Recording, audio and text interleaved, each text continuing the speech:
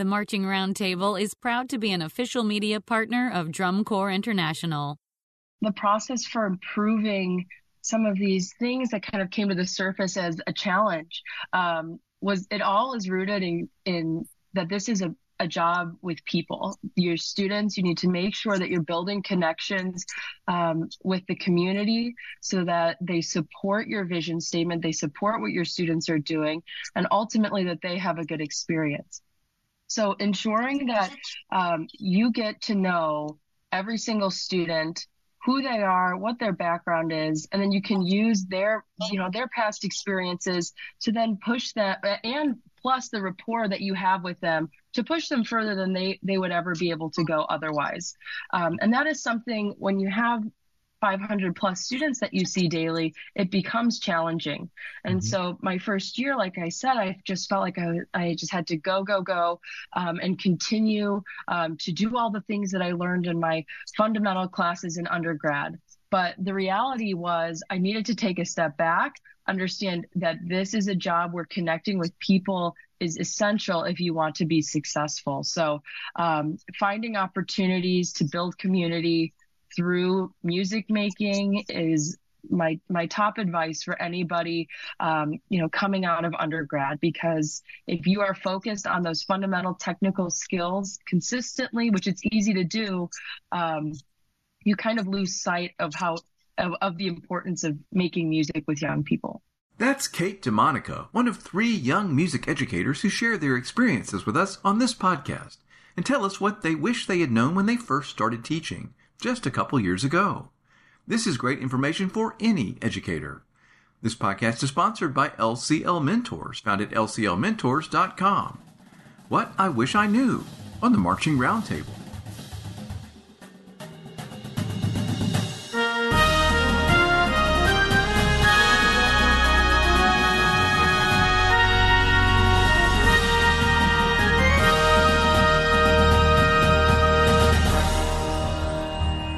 So we're just a group of seasoned educators and professionals in the realm of communication, classroom management, all the things that we need to do to be successful teachers. And our complete mission is about helping teachers who have needs in improving any of those things, or just need someone to lean on, as someone to talk with. We provide that mentorship. And so we get to work with teachers one-on-one.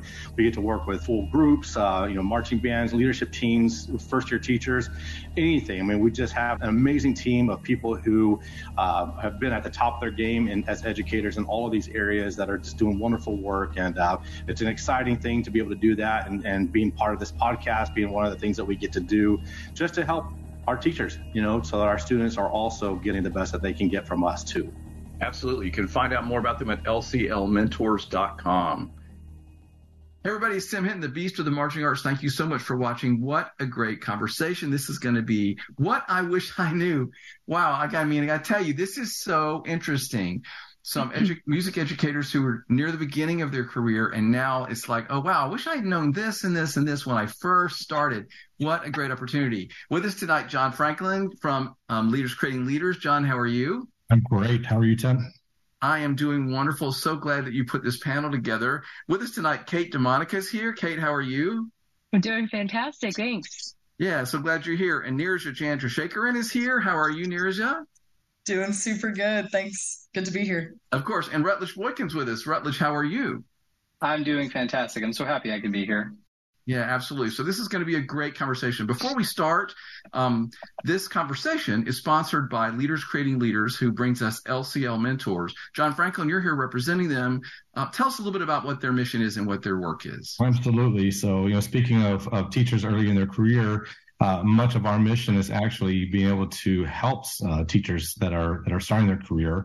As we all know, it's often an isolating feeling to be a first-year teacher, as you're going to hear tonight. And oftentimes, our first-year teachers are going to be the only music teacher, certainly the only band director in many, many schools. And so one of the things that we know that is a trend towards success for music educators is just having the right answers from the right people. And so what we provide is is mentorship. We provide a sounding board. We provide colleague and collegiality, and just opportunities for you, music educator, to reach out to somebody who's friendly, who's here to give helpful advice. We all of us who are mentors have been teaching for decades, and have a lot of experience working in essentially every situation you could think of, whether it's, rural school in the middle of the orange groves, like I started with my career, or, urban, suburban, powerhouse programs, everything that we have. And so, we've done it all. We've faced it all, and we're ready to share it all with you too. So, we'll talk a little bit about that tonight, because all of our, guests here have been part of our, process, and sort of in one way or another too. And so they've all had mentorship, and, so we're going to let them share their experiences with you about that as well. That's great. So thank you so much to LCL Mentors for sponsoring this conversation. John, you're still coming in really hot on your mic, so if you can either back away from it or turn it down a little bit, that would be awesome. Okay. So now I'm going to turn this over to John. John, you're going to be leading this conversation. Can't wait to see what great information is shared. So take it away. Sure, yeah. So first, why don't we have our guests, panelists, introduce themselves? If you can just share a little bit about where you're teaching, what year you're in, and what school you're teaching at, where you're teaching from as well. Why don't we start with Kate? Absolutely. So my name is Kate DeMonica. I'm currently a band director in O'Fallon, Illinois, which is the Metro East area of St. Louis. I teach 5th through 8th grade for O'Fallon School District 90, which is 2 junior high schools and 5 elementary schools. And we have approximately over 500 students this school year. So I started teaching in 2020, fall of 2020, which is a great year. And after that, I've been there this is my 4th year, actually. So we just started 4th year. So looking forward to this school year and being able to talk through some of those experiences with all of you. Great. And Neerja, why don't we hear from you? Yeah, sure. Hey guys, my name is Neerja Chandrasekharan. I am a middle school band director at Gamble Rogers Middle School in St. Augustine, Florida. This is my 3rd year teaching and my 2nd year in middle school. And yeah, just really happy to be here, and I can't wait to see what we talk about. And then Rutledge. Hi, I'm Rutledge Boykin. I'm currently at Greenbrier High School in Evans, Georgia, which is a suburb of Augusta, Georgia, home of the Masters Golf Tournament. I'm assistant band director, and I also teach guitar in our program. And we're a bigger school in the area. We have over 1,900 students in our building walking around on a day. So that's our program. Great. Wow. Yep.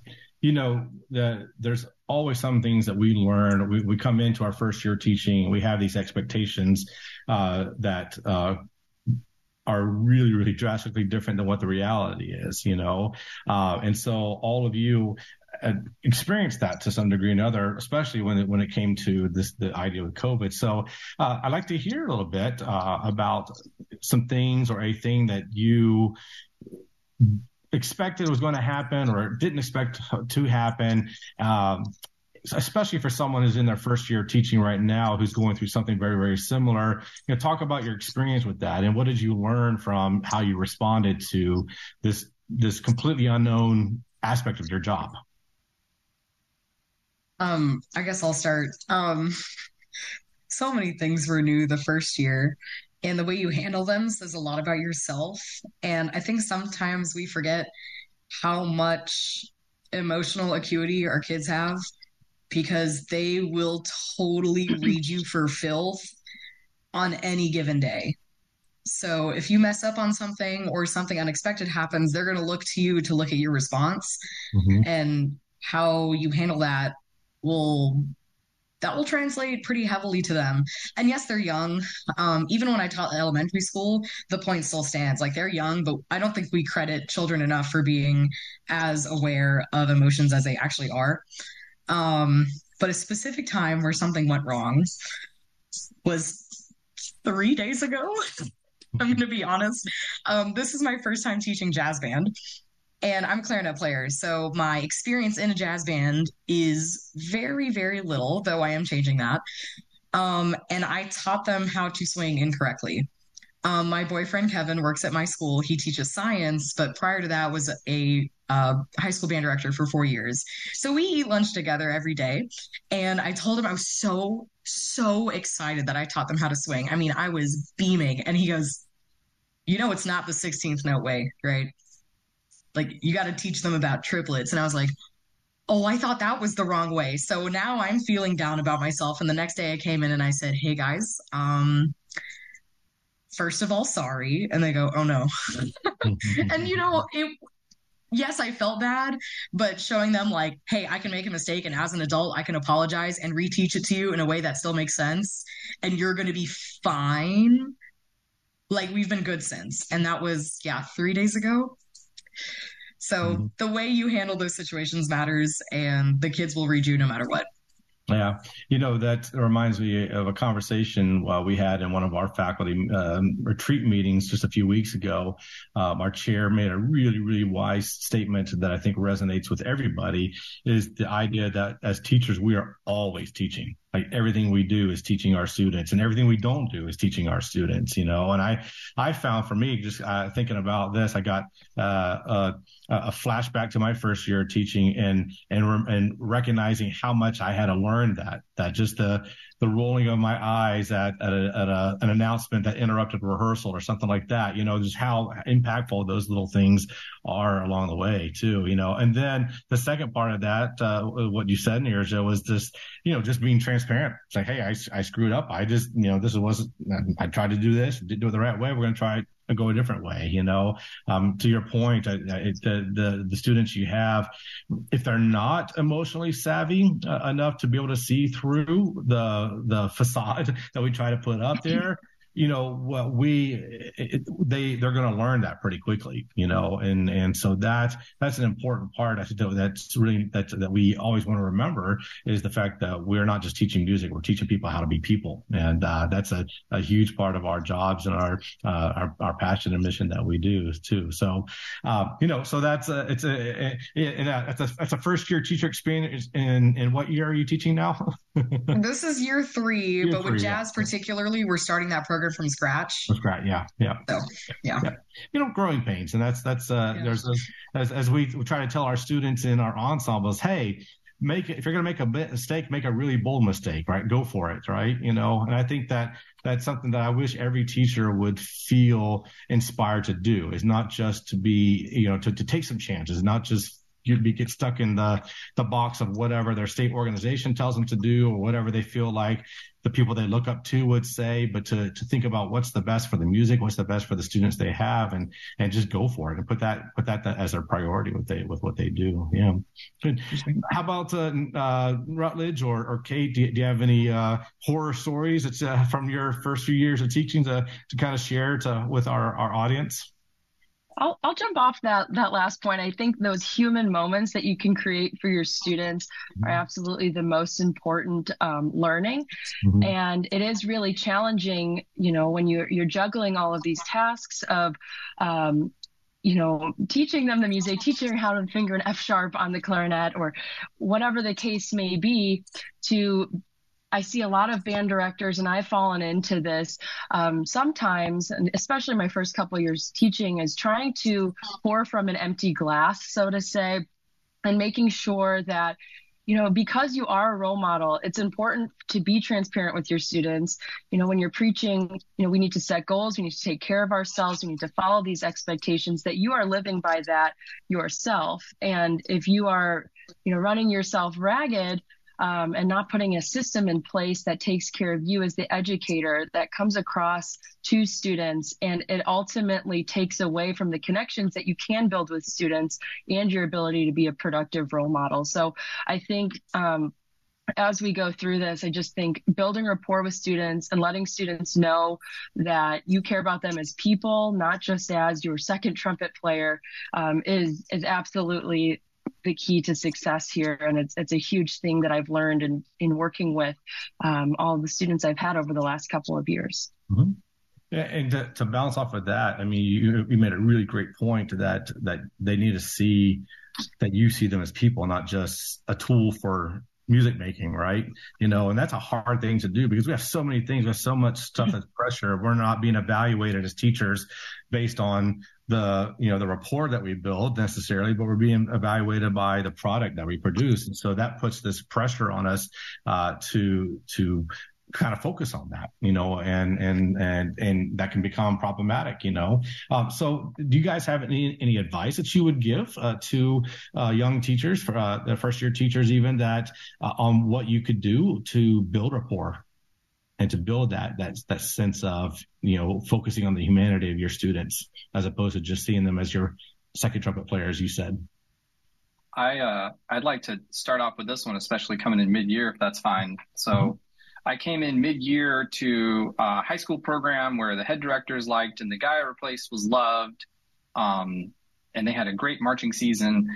And I learned that the best way to connect time with your students is it's okay to tell yourself that your job is being with the kids. You're going to get, as a new teacher, emails, and you're going to have lesson plans due or projects due or things due. And it's okay that you have to remind yourself that if they hang out in your band room before school, I pick at least 1 or 2 days a week, and I don't plan it, but don't sit at my computer, and I'll just drink my coffee and ask a kid, hey, how's, AP US history going? Or, you and your boyfriend broke up. That was your first breakup ever. How are you feeling? And I think the best thing is to remember that for kids, while we think, they're playing in the wrong key signature, they're feeling, what it's like to play an instrument for the first time. A lot of them at this age, no matter what we teach, they're feeling, even for college, they're feeling whatever feelings they're feeling for the first time. Mm-hmm. So I've learned the best way to build rapport is to spend time with the kids. The way that I like to do that is I play a game that I actually teach my student leaders in my program called the Game of Five. And it's tell me 5 things about you, but you can't tell me your name is John and that you're with LCL Mentors and that you have facial hair, and you weed out with them. Don't tell me the obvious things, because no one's probably asked them about them. They've just made friends by accident and by luck. And it might feel like interrogating, but taking that time to show like, I'm here to actually get to know you. And then when the bell rings, like, okay, go have fun at math. And then they come back, hey, how was math? That helped me build in one kid at a time in this reputation. So I might not have been as strong as my peer who's a 20-something year vet and has his doctorate. When I would get on the podium to rehearse them, they'd be rooting for me because they knew I cared about them as a person. Yeah, I think some really important things that come up from what you were just saying.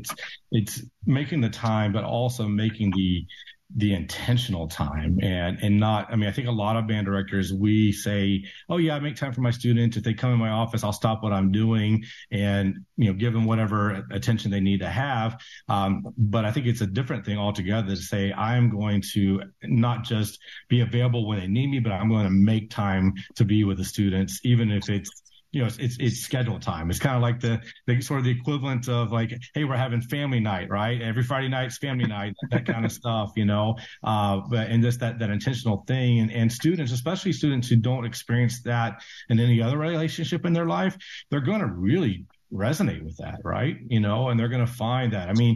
All of us, and I think every band director and a music educator that in our country can probably say that one of the reasons why they do what they do is because of a music educator or band director that they had that was very influential in their life, right? And it's those things. Yes, certainly it's about the musicality and the musical experiences, but I can tell you for me, it was Max Cordell at Trinity Christian Academy in Jacksonville, Florida, who was the very first adult in my life that I thought, this man is passionate about human beings. He cares about people as much as he cares about the subject matter. And that just blew my mind, and so shout out to Mac. I just think he's the world of him. And I'm glad that he had such a wonderful career. That's a really, really good point for that too.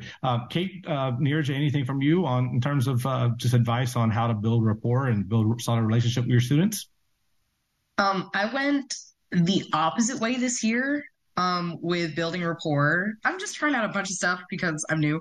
Trying to see what sticks, And one of the things that I did this year so far has been Happy Mail home. So I work in a community, just to give you guys some idea, where a lot of my kids live in generational housing, or their extended family has custody of them because their parents can't or don't or will not do so. A lot of my kids have parents who are in jail. A lot of my kids are homeless. A lot of my kids don't have enough food to eat when they go home for the day. I mean, we're a Title I school, so all of our kids get free lunch and breakfast regardless, all of them. Even if they bring lunch, they could go get in the line for a second lunch, basically. And then I also have the kids that are like completely fine and will never really have any issues ever. So it's really hard to tell who's who. Especially, I think the striations are more evident in high school, when they start to make their own money and they can start putting clothes on their own backs, and like they have a little more ownership of themselves. But in middle school, you never know who's who. So my choir class is my first period class of the day, and I decided to send some Happy Mail home to every single parent. And when I send emails home, I also send it to the kids. Whether or not they see it isn't really my problem, but just so they have record of it existing as well. And I told them in that email that I don't have a problem with any single kid. They have met and exceeded all of my expectations since the first day of school. Like, starting my day with them truly is such a blessing, and they make me so unbelievably happy every morning. The rest of the day is a different story. But regardless, I sent those parents Happy Mail because I really, really wanted them to know how wonderful their children are. And at my school, that's important because we're definitely a school where we only send unhappy mail home. So for the parents to hear something different for a change was really powerful. And the amount of responses I got back, like, almost put tears in my eyes. I was just thinking, I'm going to send this email. They're going to read it. They're going to be like, oh, that's really cute. Next email, so many of them took the time to be like, oh my God, thank you. This totally made my night. Like, thank you for loving my kid. Like, some of the sweetest things. I sent another email home, particularly to one student's mother. And that kid came back the next day, like, skipping in my room. And she's like, Miss Shaker, thank you for sending that email to my mommy because I got an Amazon gift card and she took me to get ice cream. Like, exactly. That's exactly awesome. How that needs to go. Like, good for mom, for acknowledging that her kid is amazing in my 7th period class.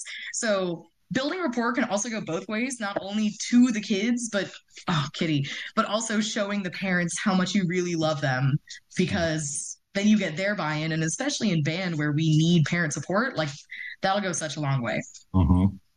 So just kind of chiming off of, I'm sorry. Go ahead. Just kind of chiming off of that, I think you brought up a great point about how difficult it is to really get to know each and every kid, especially when you're teaching a large number of students. And I firmly believe that you're not able to teach them as well as you could unless you have an understanding of their backgrounds. And that becomes challenging when you work with such a diverse group of students. That's the case for all classrooms. So something really simple that we've been doing is one day a week, I just set a timer for 5 minutes and let the class talk about whatever they would like to talk about. And what that provides is insight into their backgrounds, what their family lives look like, what kind of music they're listening to, what events they're going to. And from there, you can use this kind of prior knowledge, background, cultural capital to invest in their learning on a higher level. So I just think giving them the space to share with you and their classmates really builds a team and a community. And I think oftentimes band directors get wrapped up in, I have to go. But if you just put your foot on the brakes for a second, it really opens up a door, and ultimately I feel leads to better teaching. So, one of the things that's been sort of a common thread in a lot of what we talked about tonight is this balance between doing things for your students and for your programs and for your schools, but also that self-care. I think, Kate, you said something about how you can't teach if you're an empty vessel, right? And if you're a broken vessel. So, I guess what I'm asking for is maybe a little vulnerability, to hear from you and just what you've experienced, because I know a lot of first year teachers that I talk to, one of the biggest things they struggle with is like, they even compared to their student teaching, they were not prepared for how time consuming, it is when it's your first job, because especially most of the time your first job job, you're not walking into a situation where it's all cushy and everything's laid out and you've got all the support. You're probably building, rebuilding, or you got a lot of work to do, right? So if you don't mind, maybe talk a little bit about your experiences with that and how you experienced that maybe in your first year, what you're doing now to really build towards taking care of your program, but also taking care of yourself in that regard. Sure, I'll start off. So first couple of years, when you get out of student teaching, you have a lot of information and skill sets on how to teach the band, how to make the band sound good.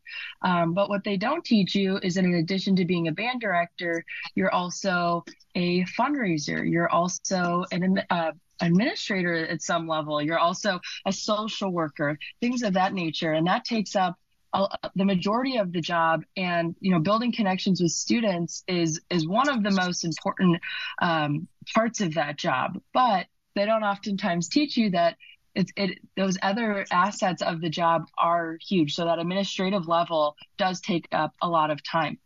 And when that ends up happening, it turns into the emails start piling up, and you're up until 1 a.m. and you have to be at the school at 5:30 the next morning, and you're working, and then you continue, and you haven't drinking water all day, you haven't had your 3 meals, you haven't had enough sleep, and that goes back to not being the role model that you want to be for your students. So what I've found to be really helpful. My first year, we had a handbook, but it was not structured in the way that it is now. So every year that we've done this, we have a system in place for everything. We have expectations that we lay down for our students, our rules for our program, how we function as a large program. And we make sure that we keep our students accountable and our entire team accountable to those rules.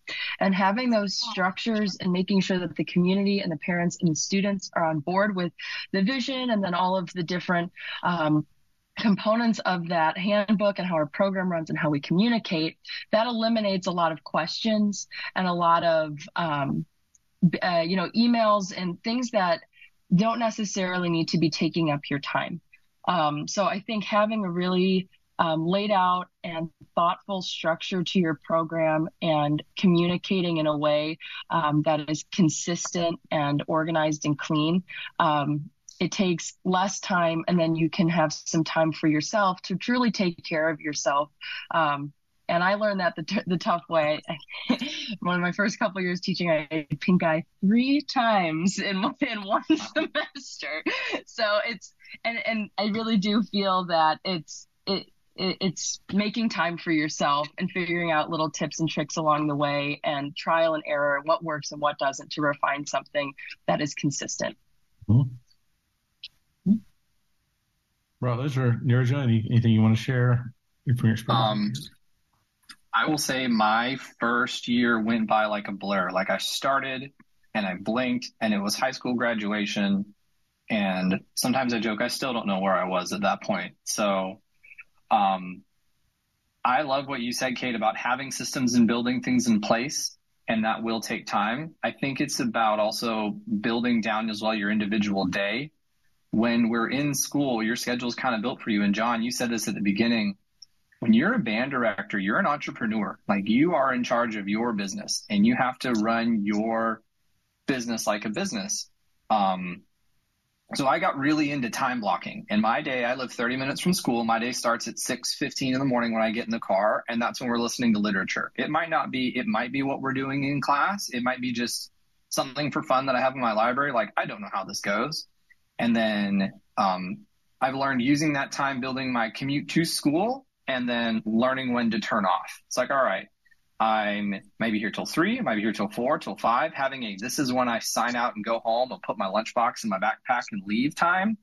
And then learning how to turn off and learning how to have a hobby. I found, and I'm talking during marching band season, and right now I'm going to the gym during the week. My wife and I are having more dinners at home and time together because it's about time blocking. Now, are there a couple late nights where, I'll get to school, my day starts at 6 and ends at 9 o'clock? Yeah, that exists.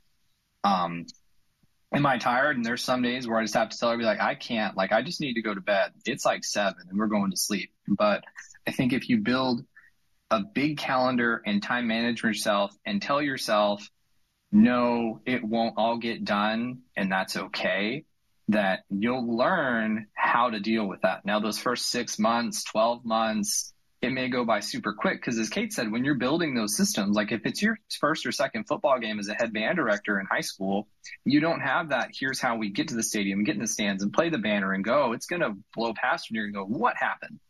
So I think allowing yourself to have time management and allowing yourself to learn that time management, as long as you have the input in your admin and the relationships, John, that you opened up first, as long as you did all that work in your first 30, 60 days, then people are going to know that you're just learning.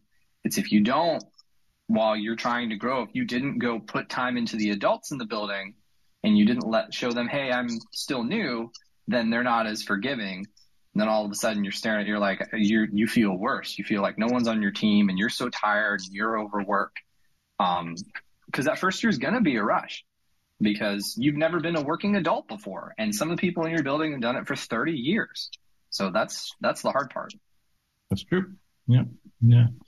You know, one of the things that we have talked about a lot tonight is a lot about the band director as professional, you know, so we got a few minutes left. Let's talk a little bit about band director as a pedagogue and how you've grown just as a teacher, you know, just in the craft and the science and art of teaching. You know, Kate, you said earlier that when you finish your student teaching, you have all this knowledge of how to make a band sound better. But then there's things you find out, hey, I'm not really strong in this particular area, or I need to get better at this kind of stuff. Maybe can you share some stories that you've had, you know, in something that you realize, hey, I want to get better at this, and then what was your process for improving that, and where are you with that today? Yeah, absolutely. I think the process for improving some of these things that kind of came to the surface as a challenge was it all is rooted in that this is a job with people. Your students, you need to make sure that you're building connections with the community so that they support your vision statement, they support what your students are doing, and ultimately that they have a good experience. So ensuring that you get to know every single student, who they are, what their background is, and then you can use their past experiences to then push that, and plus the rapport that you have with them to push them further than they would ever be able to go otherwise.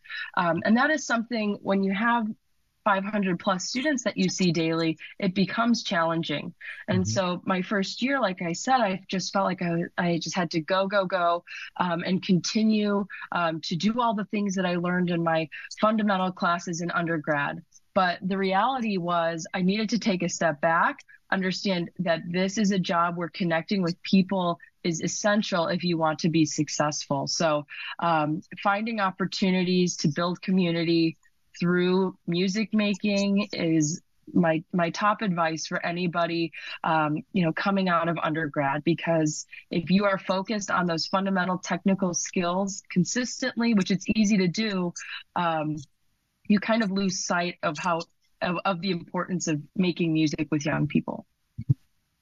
Okay, I'm going to hop off that one. Actually, how you said, like, having those human moments is, like, completely paramount to what we do.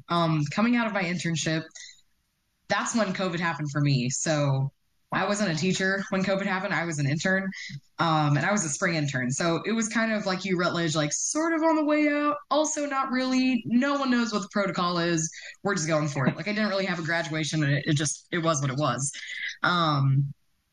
But one of the things that I really missed after graduating, especially because of COVID, I think that was a big push for this feeling for me, was playing with people, like physically being in an ensemble again. Because an intern, you're at school and then you can't go to one symphony rehearsal, you can't go to orchestra rehearsal because those things are usually during the school day. At least for my university, they weren't in the evening. So when I finally graduated, one of the things that was kind of open to me was an audition to the First Coast Wind Symphony. We are a volunteer group, but we are nationally recognized for really good. Not to like toot my own horn, pun intended.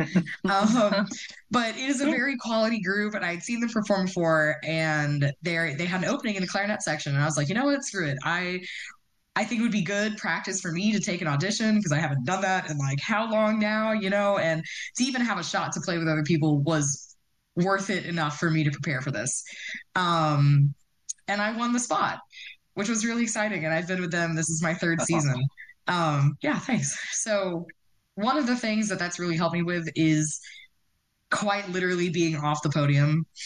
And going back to what you said, John, about like from a pedagogical standpoint, how have we improved? Man, just sitting and listening and watching my band directors teach is like, you can't put a price tag on that. There are so many times I'm in rehearsal with Wind Symphony or with First Coast Wind Symphony. I'm on my phone, like typing word for word what my band director is saying. And I go, oh my God, I need to say that to my kids tomorrow. Like there have been I have a whole like running notes list on my phone, or like, ooh, that rehearsal technique was really good. Or, oh, that's how I should listen to the French horns, even if they're on the opposite side of the room. Like little things like that, it's things that we know from our internship. It's things that we know from our tech classes, but then you're in it again from the perspective of a band director and not as a college student. That has been so mind-blowing for me. And I really, truly think that my pedagogy has improved because I'm sitting in ensembles and not directing them. So I know not everybody has access to that, but even if it's like, you hop in for like a Christmas gig, like even those little meaningful moments of music matter, like you said, Kate, like totally, it's life-changing. That's why we got into this, to play with people and to have a good time. Like, yeah, directing's fun. We can wave a baton all day. Okay, cool. But being in that ensemble, like you can't replicate that feeling. Yeah. And that's why we all have degrees in this, because we can't replicate that feeling. So that's my 2 cents. You stole mine. I was going to say the exact same thing about playing is just so awesome to do as an adult. And it makes you, I mean, your group sounds a lot better than the one I'm in. So shout out to you. I just got to show up. But you're right. I like it because it lets you think like the kids do, or like a student. Yes. And you're like, oh wow, like why did everyone just miss that rhythm? And then it lets you look at that in a different way. Yes, exactly. Yeah. You can hear the rest of this hour-long conversation on a webinar at marchingartseducation.com. There's a link to that webinar where this podcast is located at the Marching Roundtable. And you can find hours of great information about effective teaching in the over 1,100 podcasts at the Marching Roundtable, and in the hours of webinar videos and interviews at Marching Arts Education.